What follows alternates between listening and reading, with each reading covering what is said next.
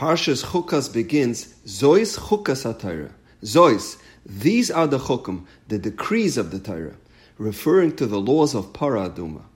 Chukim are mitzvahs that are illogical. It transcends rational reason. Laws like shatnez and lulav and kashrus, which we seemingly don't know the reasons for. The Torah says, Zois Chukas HaTorah. This, Para Aduma, is the quintessential chayk. Why is this so mysterious? Because Para Aduma is the ultimate paradox. The Sefer HaChinuch writes, Iker HaPela. The reason why this is singled out as the ultimate chayk is because one of the unique halachas of the Para Aduma is that it is metar tameim and metama tahirim. It purifies the impure and it renders the pure impure. The person administering the sprinkling onto the impure person, or anyone that's involved in the process of getting a person tahar, paradoxically, they themselves become defiled, and they require immersion in a mikveh to purify themselves. Although the Sefer HaChinuch usually offers the reasons behind every mitzvah, here he says that even Shlomo HaMelech, the wisest of all men, said, I was able through my great wisdom to understand all the reasons of the Torah. However, about the Para Aduma, he said, Amarti achkama v'hi rechoika mimeni. I will be wise, but this is distant from me. I researched, I sought, but I can't grasp its essence. Even though we don't know the purpose or the reason for the Para Aduma, Rabbi Yitzchak Avarka offers a beautiful explanation. As we said, Para has this bizarre paradox that it is metar tameim and metama tahirim. He says, the mitzvah of Para Aduma is teaching us to what extremes we need to go for Havas Yisrael.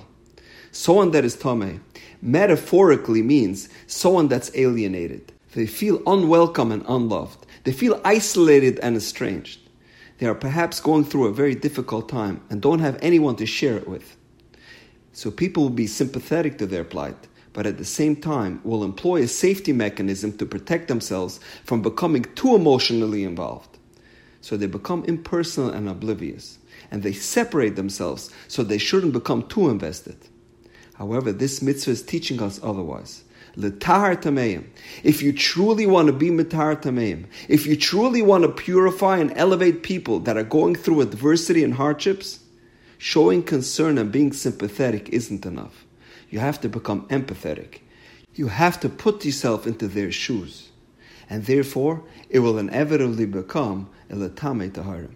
Just like any kohen that is going through the process of helping someone that is tamei become tahar, he himself becomes tamei. This same lesson applies to Havas Yisrael. While helping others, you will become tamei.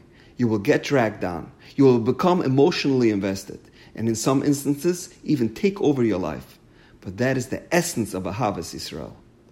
Para Aduma is teaching us how much care and compassion we have to have for our fellow Yid. When someone gives of himself and sacrifices something of himself in order to help someone else, that is the ultimate display of love for another Jew. Para Aduma is the chayk of all chayks. We don't know why other people suffer.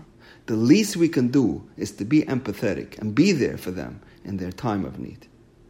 It's not easy to help others. Sometimes it takes lots of time and patience and energy, which we don't have. However, when someone truly loves and cares about another Yid, they don't view it as a burden to help others less fortunate.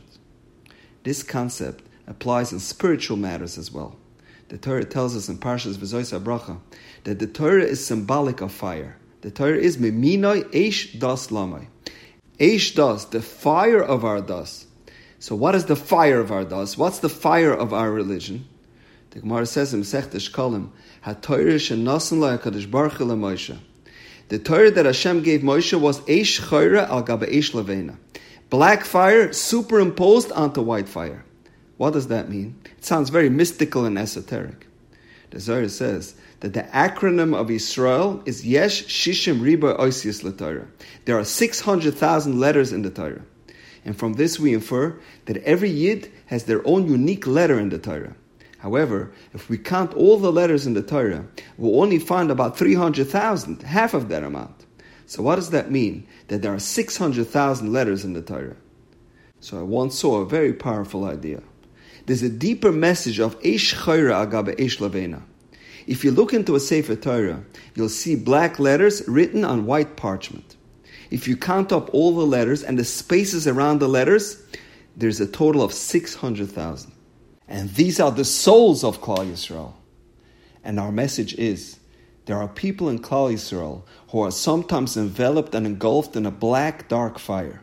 They've plunged deep into despair and hopelessness, while others are surrounded in white fire, happy, warm, tranquil, and content. Eish shechoira al gabe eish levena.